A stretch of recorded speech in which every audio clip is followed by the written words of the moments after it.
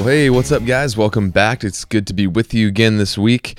This week, I have a good episode for you. I'm sitting down with a guy who's become a friend now and a little bit of a mentor even. He's an author, public speaker, life coach. He's been a fitness trainer. I kind of introduced him in the episode pretty well, but he is a really cool guy named Ryan MUNSEY. He's written a book you may have heard of called F Your Feelings. It's a really, really interesting book talking all about figuring out your goals in life and what you want to achieve, and then how to get there and how to live your life in a way that, every decision you make is aimed at achieving the things you want to achieve in life. So it is a book that was really inspiring to me, very motivational and very educational about the value of, things like exercise, nutrition, time outdoors, all this stuff. It really encapsulated all that, and it's an awesome book, awesome read. Ryan's a very interesting guy. He's led a very interesting life, and he's also a hunter. He's got a few, I think he's doing an elk hunt out in New Mexico, if I'm not mistaken, and Montana this year. Great dude to hear from. It's a really interesting conversation. We cover everything from training to nutrition to mindset, just a lot of good stuff in here. So give it a listen. Check out his book if you're interested. F Your Feelings. I read it like twice. Great book. And so as you're listening to this, I will be in New Mexico while this episode airs. I'm leaving on the 14th of September to meet up with Dan from Elk Shape, and I'm going to be filming for those guys out there. So definitely keep me in your thoughts and prayers. We're going to be at some pretty high elevations, which I'm not used to, so I'm hoping that goes well. I think we'll be all right, but looking forward to that and looking forward to coming back with all that content, most of which will be on the Elk Shape channel, but hopefully I'll be able to repackage some of that and do some behind-the-scenes stuff for you guys as well. So be on the lookout for that. As always, I really appreciate all the reviews and ratings. If you haven't yet, please subscribe to the YouTube channel. You can just search my name, Hunter McWaters, on YouTube, and you'll find it. And all the podcasts are up on there, as well as going to be releasing, the Kodiak film, this hopefully a behind the scenes things from this thing with Dan, and then later on my antelope in Wyoming in October. So anyway, that's kind of what's going on. Looking forward to sharing this episode with you guys, and I hope you enjoy. Let's just jump right in.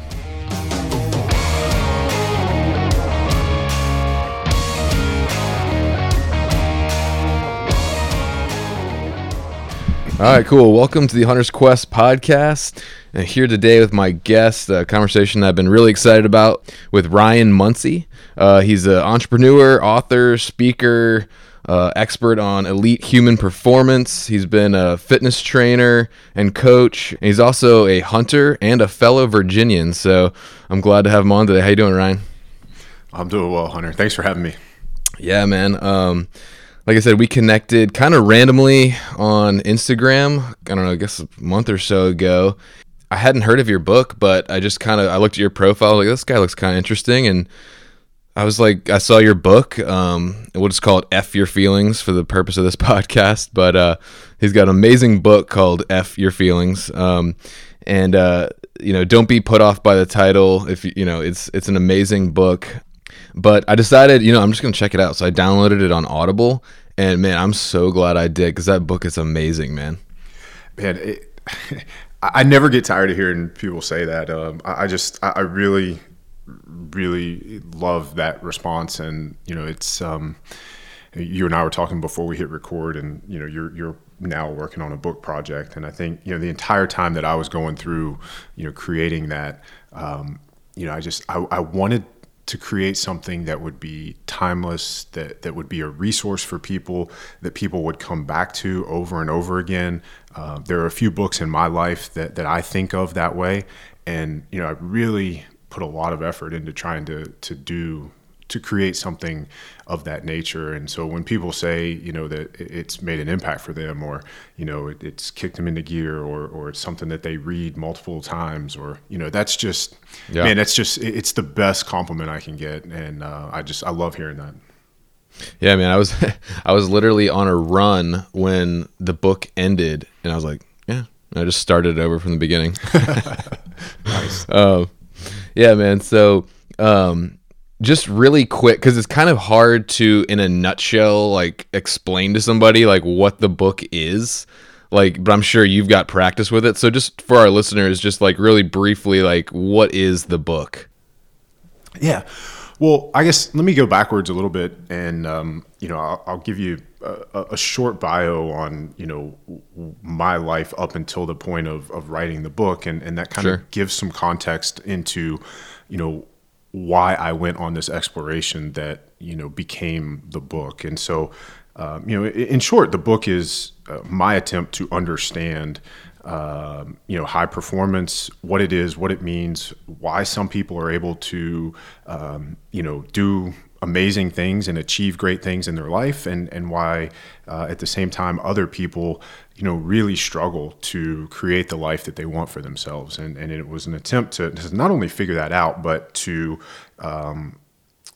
provide a blueprint for anyone to be able to create and realize, that life. And I guess that's it. I don't really need to tell you how I got to that point. But like you said, I used to own a gym. My degree is in food science and human nutrition. So I've always been very passionate about, fascinated by, obsessed with the human body and human potential. How we can kind of manipulate inputs to get certain outputs that we're looking for. Train a certain way, put this stimulus on your body, you'll get this adaptation. We do this. And, in 2012, I opened my own gym. In 2016, I sold it and moved into, a little bit more of virtual work, and, hosted a podcast for a few years where I got to interview Navy SEALs and Army Rangers and neuroscientists. And, the book was sort of an attempt to marry, these two ends of that spectrum. You have the theory of, neuroscience and performance and psychology and cognitive behavior. And then, I have the ability to talk to Olympic athletes and, high-level CEOs and, tier one operators. And I can say, okay, well, here's the theory, and then here's the people doing it. So this is the application, and trying to marry those. And again, just provide a blueprint for, as a human being, we're not given a user's manual to how to operate this thing that we're in, right? And it's all of us are just trying to figure it out as we go. And it can be a very frustrating journey. And so, like I said, this is my attempt to, try to understand that for myself, but also explain it in a way that you, the reader or listener, can have some insight into what's going on in your head, how to, navigate feelings, emotions, everything that's going on. And that leads to, our ability to make better choices and have, like I said, better decision-making matrices, better mental toughness, all the things that we know are required in order to, as I said before, just create that life, whatever it is, whether you want to be an Olympic athlete or a special forces operator or, an author, or, if you want to start a podcast like you've done and, make an impact in the hunting space. And yeah, man. The background in food and fitness gave me a lot of exposure to people. At the root, I'm a coach, and I want to help people succeed. And I have a lot of experience with people coming to me saying, I want X. Right. I want to get a college football scholarship. I want to lose 30 pounds. I want to, go to Buds and become a Navy SEAL. I want to, start a business, and, or I want to eat healthier. And over the years, more people than I guess a majority of those people actually fail or have failed in the past,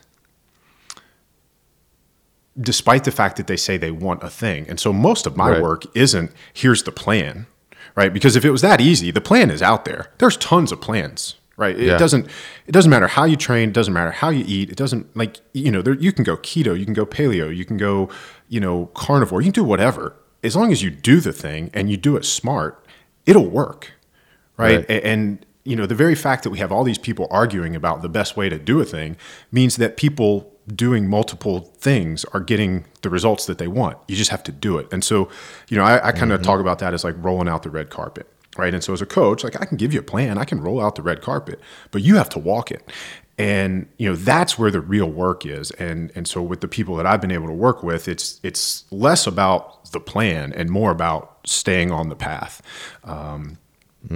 And that's really what the book is about. And that's what my work has become over the last, 5 years or so. And that's been infinitely more exciting and rewarding than, being in a gym, writing workout programs or writing diets. Right.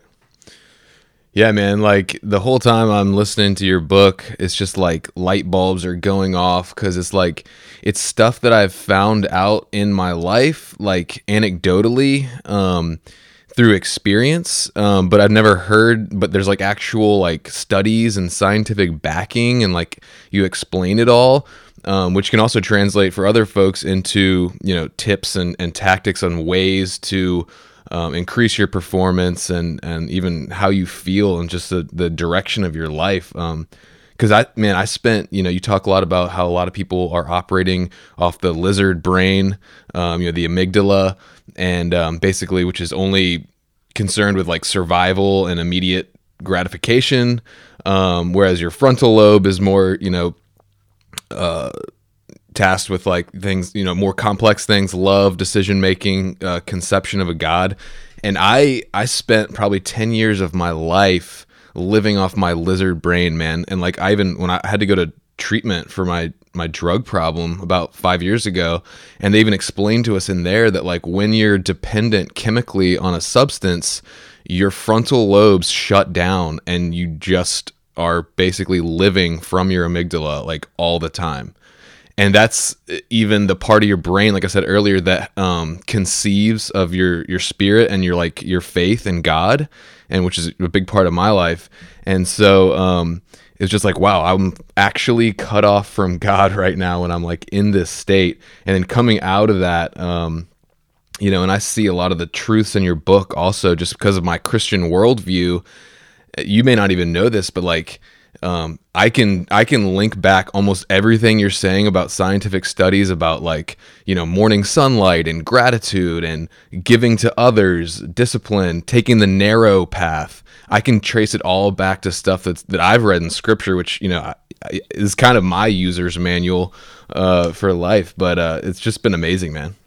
And it's interesting because as you start to list some of those examples, I mean, I think a lot of that is, innate knowledge that, we've lost over the last 100, 150 years as our lives have diverged from the way that we are sort of either created or biologically evolved, depending on your worldview, to live, right? Our lives since, the early 1900s have completely changed, with the advent of electricity and, heating and air conditioning and, and now we're starting to get into technology and it's changing even faster. But the bottom line is our lives are, the way we live now, is at odds with our biology. And we can talk about that from, light and sleep. We can talk about that in terms of food. We've just never had the availability and the access to food that we do now. We're wired to eat. We're wired to eat until, there's either no food left or, we just can't put any more in. That wasn't a problem 500 years ago. It is a problem now because you always have food in front of you. And so, we could talk about a lot of those things and unpack any of that, but, just to go back to what you were saying about, addiction and chemicals and the brain, it's been amazing the people that I've been able to interact with and work with after the book has been published, because it's been so well received in so many communities. And that's another I don't want to say testament, but like I said earlier, my intention was to create something that would be a timeless resource, and I wanted it to be something that had transfer to any application. And when I literally say like on the subtitle is accomplish any goal, and so I don't mean that in the terms of like marketing hyperbole. I really mean that in the stuff that's in the book is the governing dynamics of what it means to be a human. And so whether or not you're trying to get closer to God, whether or not you're trying to become a better martial artist or self-defense person, or whether you're trying to become a better hunter, understanding how the human operating system works enables you to better leverage it to your advantage. And like I was saying, the book has gotten me the ability to work with special forces groups, law enforcement, SWAT teams, self-defense, but then also on the other end of the spectrum, it's funny that you mentioned your journey through recovery, because there's actually a church in the Northeast, the Philadelphia area, that specializes in recovery and addiction from not only substance abuse, but also porn addiction. And everything that you talked about in that kind of little clip that you're just saying about chemicals and shutting down the prefrontal cortex and actually getting further away from or disconnecting from, the higher power or the thing that you're trying to connect to, that's stuff that they were utilizing in their practice. And to have those people reach out to me and say, hey, we're using your book to do this, this, and this. And, would you, come talk, or, it's just, it really is amazing. So yeah, man. Yeah. To be able to understand what's going on in our heads, just it gives us the ability to, again, I know it sounds like hyperbole, but you really can do whatever, whatever it is that, you're passionate about or excited about. Yeah, it's about that discipline and consistency and trajectory. And like you say in the book, which is something that stands out for me a lot, which is what you're doing right now in line with your long-term stated goals and values, It goes back to a quote I love, and I dropped a lot on this podcast, but like, we'll never be what we're not right now becoming, Like, for example, I wanted to start this podcast a few months ago, but I was like, or like half a year ago, but I was like, no, or I just put it off, didn't want to do it, lazy and whatever. And then something was just like, no, like I'm just going to go for it. It's just one small example, but I've implemented a lot of small stuff from your book that is having a big impact. I started the no social media thing before I'd go through my morning routine, which includes spiritual, mental, and physical fitness. I started doing cold showers, put my Wi-Fi on a timer while I'm sleeping. I've gone deeper into my meditation practice, which has been awesome. Already seen the results of that. And then, blue light reduction, more movements, et cetera, et cetera. But just putting in these little things that I think over a long period can make a big impact, But I did want to move a little bit into hunting, because I know that's, it's part of the theme of our podcast here. It to me, like, that's another thing that was just light bulbs going off in my head, because you talk about stacking, doing multiple positive things for your health and well-being at the same time. And something I like kind of sort of started to discover before I started listening to your book and was, preparing for our conversation. But like, I can think of like literally nothing that is as nurturing and challenging to our, what I call our triune person, body, soul, and spirit, to hunting. And then you got, the stacked benefits of like exercise, camaraderie with another person, UV light exposure, green space, cold exposure, just so many things, man. So like, what's your journey into hunting been like? And like, why do you love it so much? Yeah. Wow. I had a feeling that a question like that would come up, and I've tried to think about it. And even now, like, as you pose the question, it's a struggle to articulate, exactly how and why. But I mean, like you said at the top, I mean, I'm a fellow Virginian. So I'm from the western part of the state. I'm from Roanoke, the Appalachian I went to Trail. Virginia Tech, by the way. So I caught that on your intro. Yeah. Yeah. I know you guys are UVA fans though, right? Well, we were growing up because my dad actually went to VMI. Okay. And when he was there, Tech was like a huge rival, and they hated Tech. So, gotcha. When I grew up, I mean, VMI is hard to root for, as a fan. Yeah. So he chose UVA just because they weren't Tech. But I went to Clemson, so I don't really care about either of them. Yeah. So, I mean, growing up in Roanoke, I mean, literally the Appalachian Trail was like right behind my high school in Botetourt County. You could see it, and went through some of my friends' backyards. And even when I was in Clemson, I mean, it's basically the same type of place. So I mean, the Blue Ridge Mountains and Appalachian whatever is kind of where I've spent most of my life. And yeah. I grew up, we did more fishing than hunting, as I was a kid. My dad doesn't hunt or didn't hunt. He does now. We can get into that. He's an adult onset hunter. Nice. But I actually learned to hunt when I was in high school from my best friends. They were brothers. One was a year older than me. One was a year younger. And their dad was a big hunter. And, they actually gave me a hand-me-down. It was an old PSE bow and got me into bow hunting. And I mean, I just fell in love with it. And, there were, I mean, there's just so much about hunting. Like you said, when you're out there and you're doing it, you are so in tune with what's happening. You're so connected.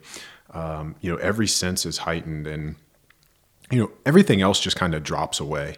And not only do you have this heightened connection to all those things that you mentioned in terms of stacking a minute ago, but, I think you could also add to the stacking what you're missing. There's no TV, there's no, social media. I mean, I guess if you're sitting in a tree stand and you're scrolling social media, okay. But, like, I think to me, and this is one of the draws to hunting out West is, I'm ADD. My brain moves really, really quickly, and I can get bored pretty easily. So, as much as I enjoy hunting here in Virginia, I can't sit in a tree stand for more than a couple hours. I have never done an all day sit, and I probably never will. Do that either. You could tell me like, hey, there's going to be a 170-inch whitetail is going to walk by. You just have to sit here all day long. I mean, if I knew 100% that one was going to walk by, I might be able to make it all day. Yeah. But even then, I'd be like, God, this is terrible. I don't even know if this is worth it. So, dude, I'm with you, man.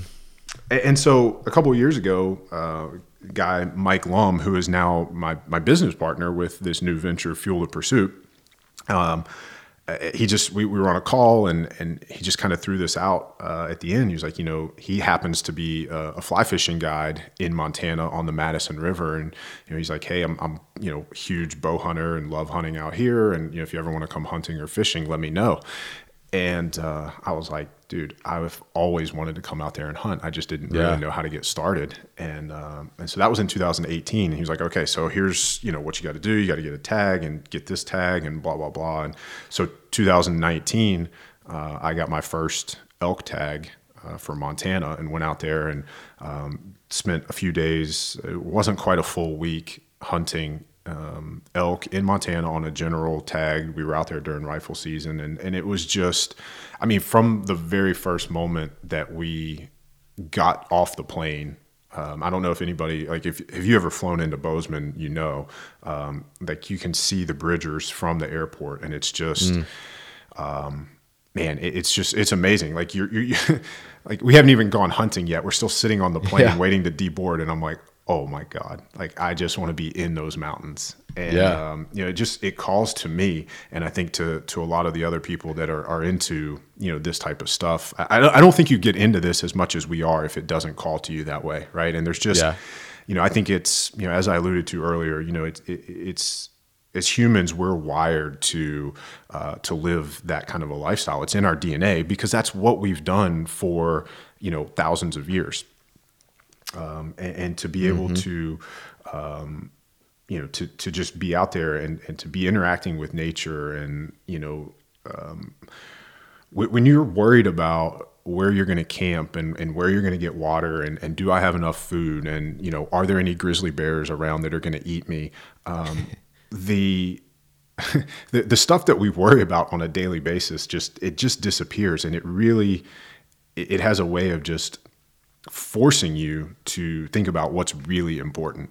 When you're laying in your tent out there, falling asleep, you're exhausted. It's been a great day. You're so grateful for everything that you're doing, that happened that day, and you're excited about the things the next day. And, you're thinking about all the things that really matter, to you most.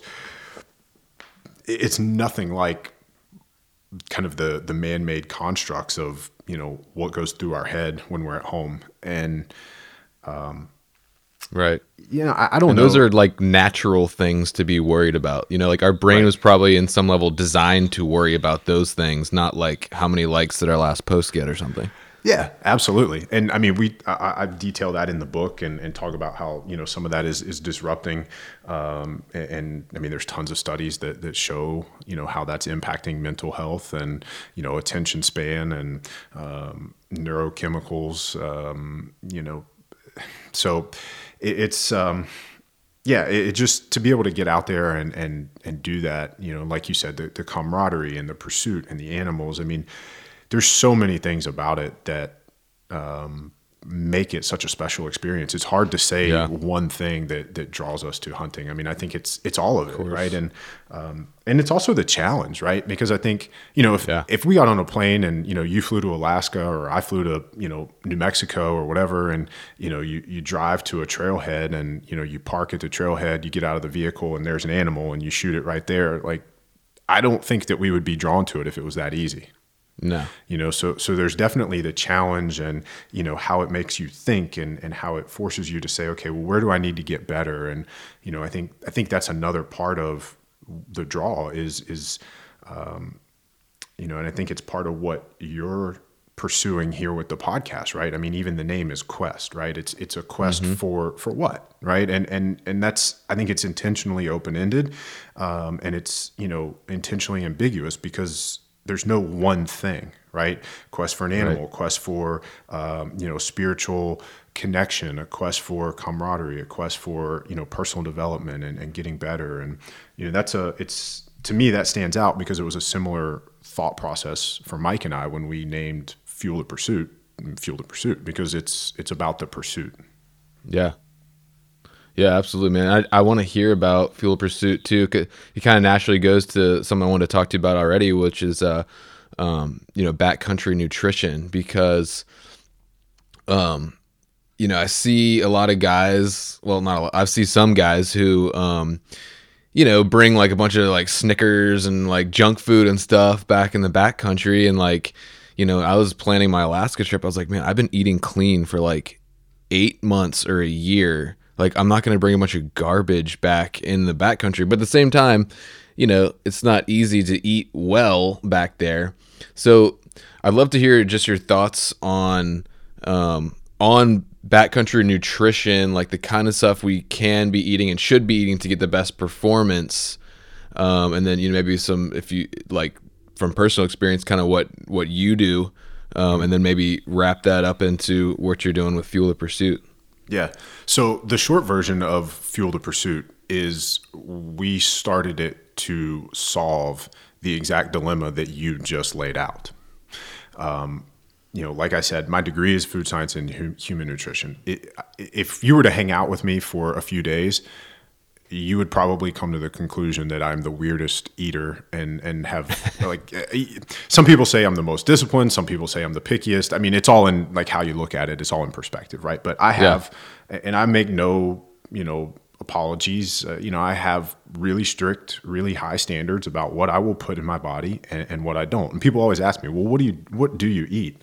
It's probably, or what do you not eat? And I was like, well, it's probably easier to tell you what I do because it's a shorter list. Like, if you have to ask, the answer is probably no, I don't eat it. But, because of that, my experience with that first trip out west was exactly the same as what you just described. I start looking up, okay, because again, I grew up hunting in Virginia. I'm never in a tree stand for more than, 4 or 5 hours at the longest, right? So, even if it's a day hunt, you just throw a day's worth of food in your bag and you're not worried about it. And it can, sometimes I'll take cooked food out there and, put it in a scent proof bag and I'm not worried about it spoiling. It's only a couple of hours, right? Yeah. So when you go out west and you're going to be living out of a backpack for 5 days, 7 days, like now things are different, right? And so that was really foreign to me. And so I'm looking up, resources. And I ran into the exact same thing that you just described where, guys are saying, just take Snickers and M&Ms and gummy bears. And, there's a backcountry nutritionist out there that is, recommending Chips Ahoy or gummy bears. And, everybody's taking Pop-Tarts. And, maybe you get somebody who's talking about, air quotes, performance food. And it's, a bagel with cheese and salami. And, well, I don't eat dairy. I don't eat gluten, so those are out. So I was like, what am I going to do? Now, the cool thing is, I mentioned Mike and I were on a phone call. We got connected because he is equally passionate about health and human performance, and he's got some certifications in that space, and he's actually a chef, and as I mentioned, tons of experience hunting, and so. The whole time that we're, on that first trip, we're just talking about this exact thing. We're like, man, there's got to be something that we could do here with that. And so we kind of, after the hunt, we kept talking and we're in constant communication about this. And, he came up with the name Fuel of Pursuit. And, we were just texting back and forth. And he's like, I think I got it. And he sent it to me. I was like, yep, that's the name. That's it. And nice. And last year, we were actually going to do an event in person in Bozeman. We had the venue set up. It was on Eventbrite, and it was going to be I think it was going to be in April, maybe early May. We were going to time it to do a spring bear hunt while I was out there. But then COVID hit, so we had to cancel the event. And I think it actually, again, we were talking about this before we hit record, maybe a blessing in disguise because it gave us more time to think about, what we really wanted to do with this business and how we wanted to, try to fill this need. And so I guess I'll tell you a little bit about what we're doing, and then we can get into some of those like details about, how we can address nutrition, Sure. some action items or takeaways. But, what we decided to do with Fuel of Pursuit was to kind of start it in 2 phases. And so phase 1 is the educational component, how you need to go about preparing for a Western hunt. So like for you and me, and I know you've talked about it a little bit with your prep for Alaska, especially if you don't live out west, there is a large physical, I almost call it a barrier, right? That you have to overcome in order to be able to go out there and not just do the thing, but to actually enjoy the thing, right? Mm-hmm. I'm one of those weird people that like if I go and get my ass kicked, it tends to make me like it more. But there's a difference between like totally getting destroyed physically and having your physical limitations put limitations on your hunt. Yeah. That's totally different from, being able to cover 10, 12 miles a day with ease and still it's still a hard day, but you're enjoying it and you're having fun rather than, cramping and struggling through it and, making bad decisions because as we've kind of alluded to earlier, you're so in the moment, your limbic system is running the show and it's only concerned with, survival and getting rid of this cramp and, I'm tired, I'm cold, I'm cranky and blah, blah, blah. Right. And so now you're not making decisions that are aligned with your greater goals. They're aligned with, I feel like crap right now. How do I not feel like crap? Right. And as quickly as possible. And that's usually not a choice that's aligned with the thing that we want most. Right. And so that's where a lot of this stuff overlaps. And so that's why this project is so exciting to me because I get to, spend time in the hunting space, but I'm talking about, mindset and performance and the things that, I enjoy talking about and helping people with. And so the educational side is, it's an online course that we just launched. It's called Backcountry Prep. Make shooting light your only limit. And it covers training, it covers nutrition, it covers mindset. And we got to work through last year. We had a couple of people go through as beta testers, and man, the feedback was just amazing. We had one guy archery hunt in Wyoming, and he was covering 18 miles a day, and he was just crushing it. And one of the guys that you've just had on your show, Brian Barney, has gone through it and absolutely loves the mental side of it. We've got some cool testimonials from him on the website. So, to be able to show it to both novice hunters and, very experienced guys, and have both of them come back and say, this is amazing, this is very helpful, has given us, I guess it's a shot in the arm, to say, hey, we're on the right track with this thing. Let's keep pushing. And so that's phase one is to really, hopefully for the next couple of months, we're getting out on some YouTube videos and podcasts and things and talking about it and getting the word out. Because now is, we're recording this in March, so now is the time to be preparing for the upcoming hunting season. So we want to get it out and get it in people's hands so that they have the off season to leverage the off-season stuff, which then transitions into in-season. And so as we get deeper in our conversation in a minute about the nutrition stuff, some of that work has to be done in the off-season, especially to create the metabolic flexibility and to become fat adapted, so that you don't have negative experiences during the hunt. And then the second phase of Fuel the Pursuit is we are actually going to be a food company. We are going to make the world's best backpacking meals. And we actually have a freeze dryer. So we'll be freeze drying food instead of dehydrating it, because you get better nutrient retention, better food quality, better taste at the end. And like I said, Mike is a chef.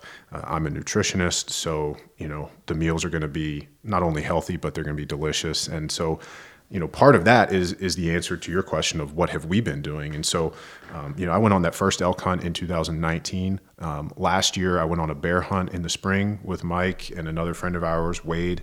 And then last fall, I was actually in Montana with Mike twice, once during archery and once during rifle season. And so on these hunts, Mike has been testing some of our recipes, and making these were dehydrated, but they'll like I said, they'll in the future be freeze dried, but making backpacking meals for us. And so we've been able to test these recipes, and I'll tell you, like, they are delicious. I actually eat. Awesome. I'll come home from the hunt, I'll have extras, and on a busy night, I'll actually eat them at home because they're so good. That's awesome. And that's part of our plan is, we want these things. And Fuel the Pursuit will be beyond hunters, right? It's for anybody who's camping, backpacking, overlanding. Sure. Anybody that's interested in, performance. And, sometimes that means, like, if I'm traveling for business and I'm just going to speak, it might be nice to have one or two of these in the hotel and, just run some hot water through a coffee maker and pour it in there. And I got a meal, right? Healthy food on the go is always good. Exactly. And I think that's, now we can kind of get into, I'll take a pause and let you interject, but, if you want to get into, some of, like, the nitty gritty of the nutrition stuff and, like, what we've been doing. Yeah, sure. Maybe give some guys, like, a few of the basics or some of the, just a taste of some of the education side of it too. Like, one of the things you mentioned was being fat adapted. And, like, that's something I've been working on. I started doing, as part of my routine, after my prayer and meditation, study time in the morning, I'll go for a run, and then I actually do a CrossFit workout, and I do all that before eating. And I think that maybe I'm doing it wrong. I don't know. I'd like to hear from you, but yeah, let's get into some of that stuff, because it's something that's really interesting to me, and I think can benefit a lot of guys in the meantime, even before y'all's food is out, Yeah, for sure. So I guess, there's a lot within that, and I'll try to address as much of it as I can. So for you specifically on the CrossFit stuff, I think it always comes back to goal and context, right? So why are we doing the thing, and what is the desired outcome, right? And so if we're doing a CrossFit workout, and we all know that CrossFit workouts can be anything, right? It could be, strength focused, it could be aerobic focused, it could be, all over the place, right? I mean, that's kind of the nature of a CrossFit workout. So, it's a blanket statement, but assuming that the workout, is some sort of strength component with work capacity, and probably some metabolic conditioning. From a performance standpoint, it's probably not best to do that style of workout fasted. And the reason for that is, from a strength and conditioning standpoint, what we're looking for from that workout is progression. We're going to get better as we do those workouts over time when we can either do more work in less time or the same amount of work in less time, right? So like you take a CrossFit Hero workout like Fran, right? And so the first time you do it, maybe it takes you 6 minutes. As you create adaptations through training, you would hopefully be able to do that workout in less time. And so there's a lot of different ways, even with that workout specifically, that we could reduce our time. If you increase your aerobic capacity, if you increase your strength, if you increase strength endurance, and so when we're increasing our strength, whether that's on, squats or overhead presses, because you have thrusters, which is a combination of those two movements, you're increasing core strength, you increase pulling strength because the other part of that workout is a pull-up. The way that we increase strength isn't through a lack of nutrients. We need, and so this is another kind of fundamental thing that we have to talk about with training in the gym. That is a stressor, and the results that we get, the adaptations and compensation that we get don't come from being in the gym. Those things, the time in the gym is a stimulus, and it stimulates the body to adapt to that stressor.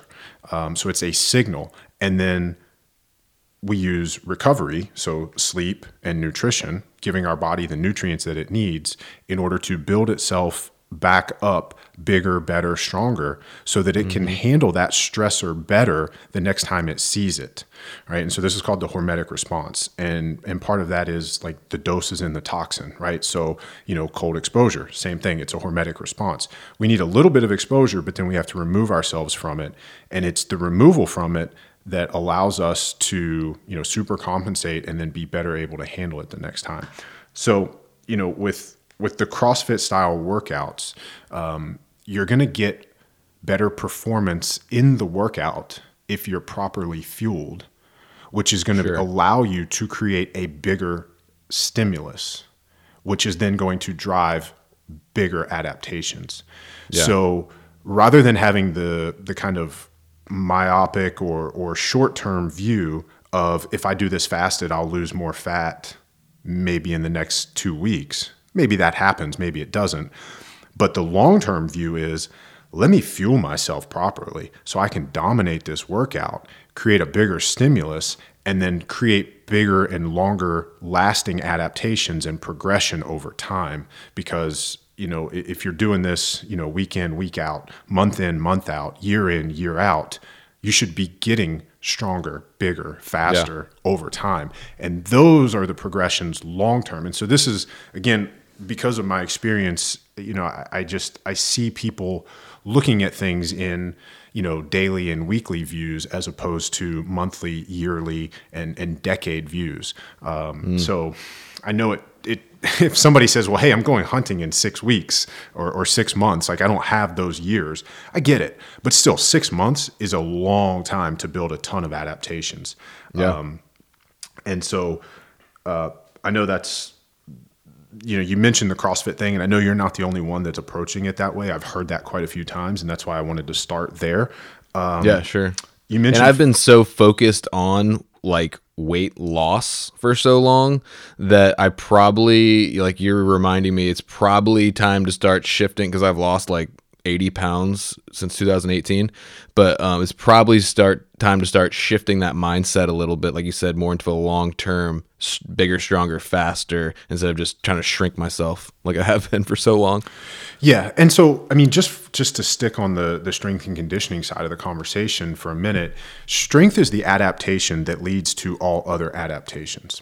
So when I had my gym, it was actually called House of Strength. And that's one of the reasons for the name, because if we get you stronger, I'm trying to think, it's been so long since I've done like CrossFit style stuff. I don't really remember any of the other hero workouts off the top of my head, but let's just say there's a workout that, you're doing, I don't know, you're doing deadlifts in the workout, right?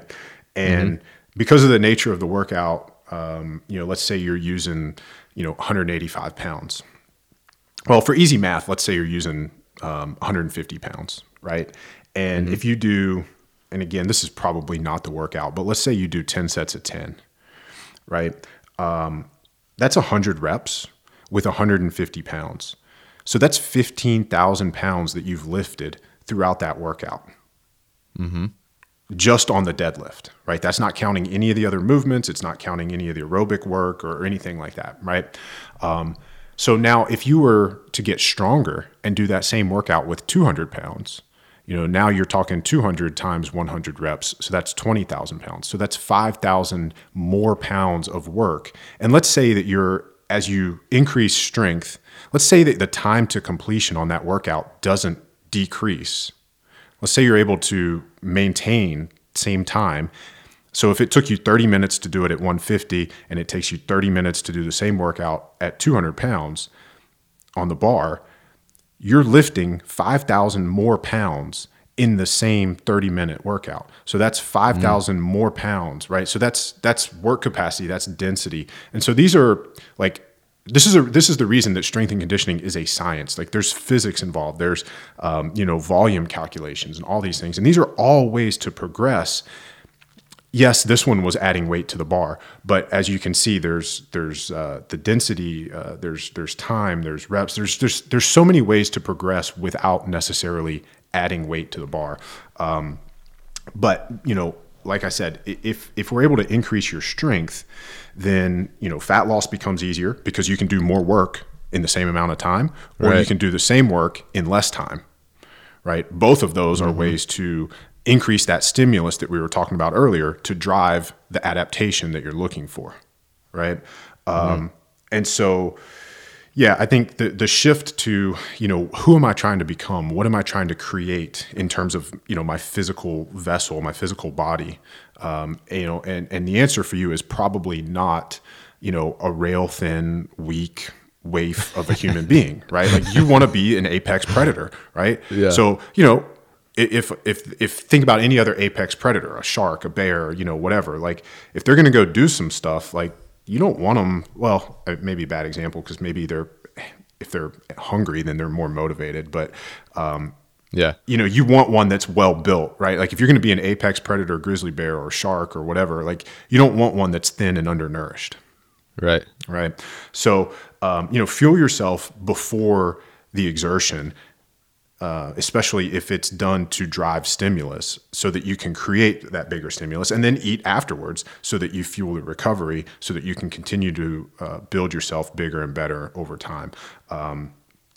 And so, I think we'll stop it there, just for the sake of time, and then we'll shift to some of these other things. I do want to address, some of those foods that we've been kind of throwing out there that we see so commonly in the backpacking or backcountry hunting world of, Pop-Tarts and gummy bears and, Snickers bars. And, the thing that you've learned through your journey, and the thing that I know, is that, all foods are not created equally, right? And everything that we eat it's not just a calorie. The calories, a calorie is just a unit that man has constructed to measure the amount of energy in food, right? You burn it and it creates heat, and we measure that in kilocalories.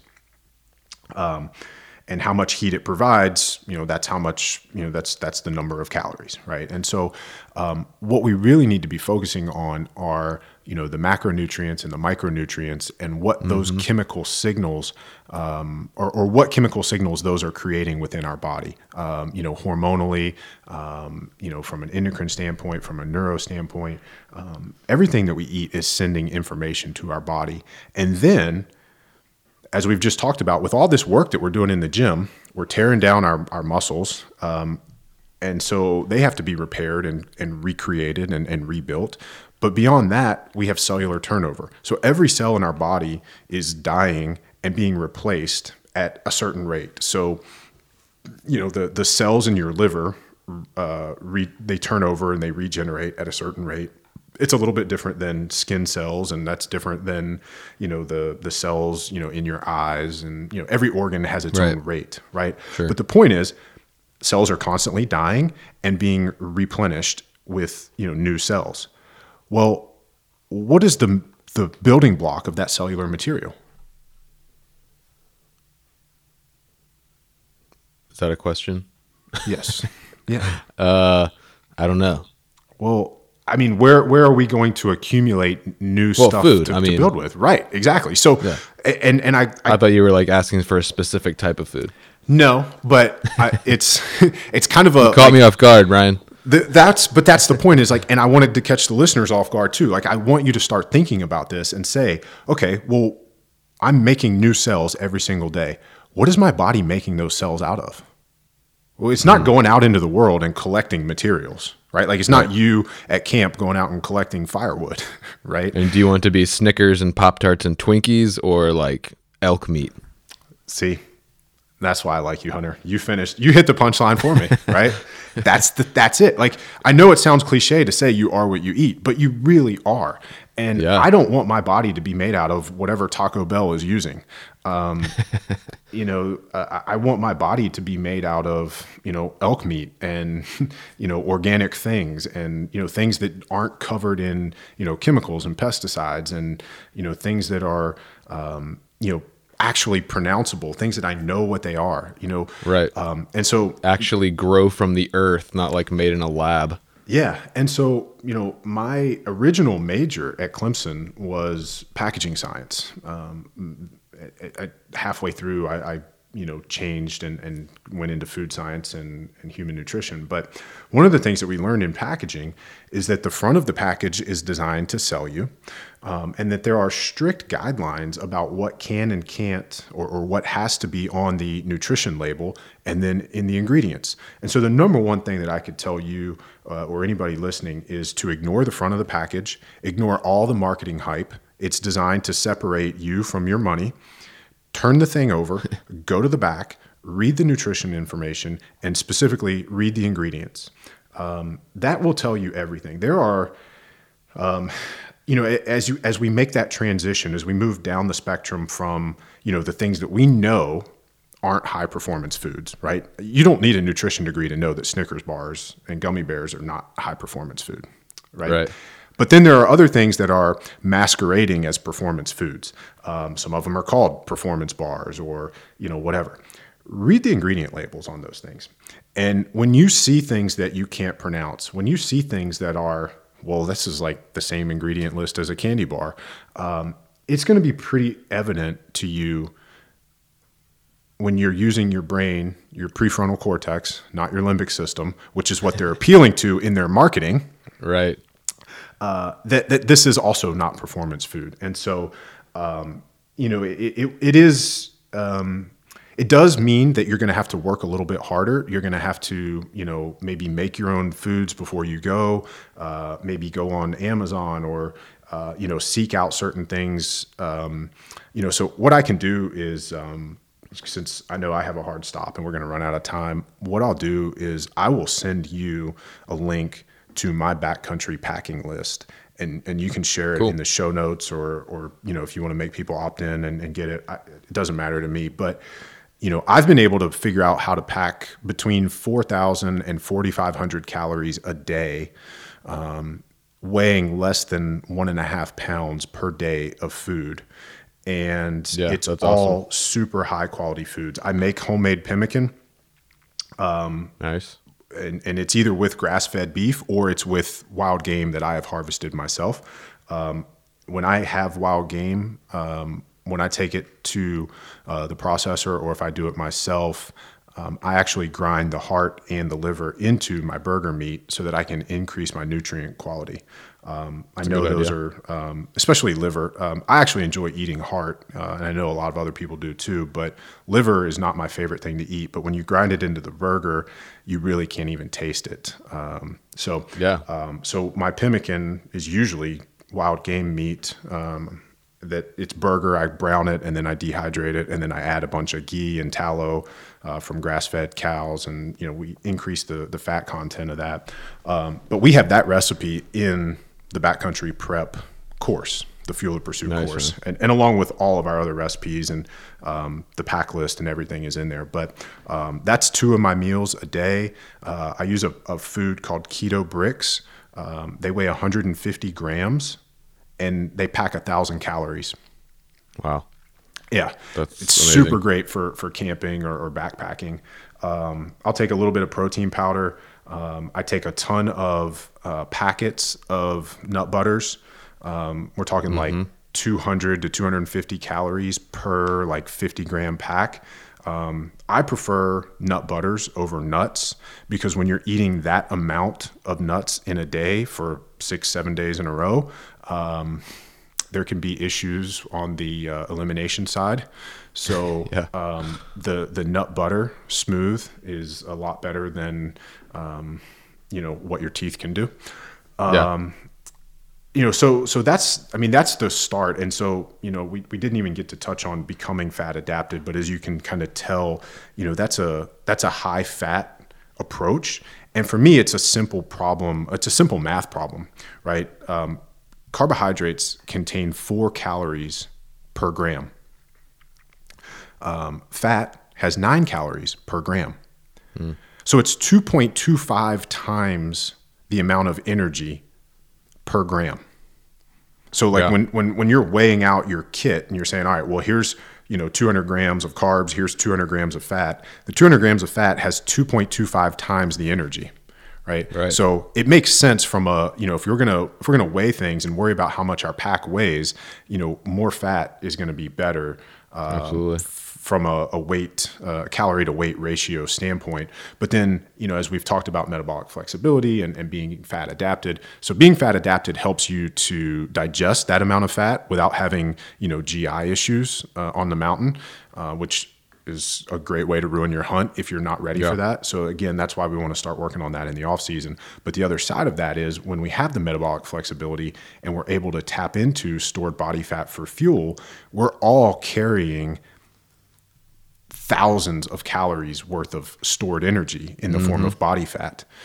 Even if you're a 200-pound dude at 10% body fat, that's 20 pounds of fat on your frame.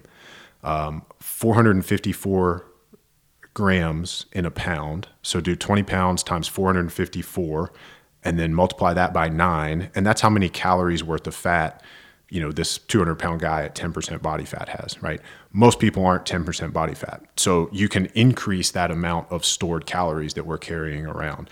So the ability to tap into that, should food or fuel become scarce, then you're not in this situation where, oh my God, I haven't eaten in 3 hours. Like, I'm going to fall apart and I'm making bad decisions because I'm hangry and I'm used to running on sugar and I'm out of sugar. And now what's my body going to do? So, I know I'm kind of leaving you there on a cliffhanger, but That's all right, man. We can dive into that more some other time if you want. But I would love to, man. bounce. Yeah, if you got time, I'd love to have you back sometime and dive into some of the stuff a little more. But I know you got to go.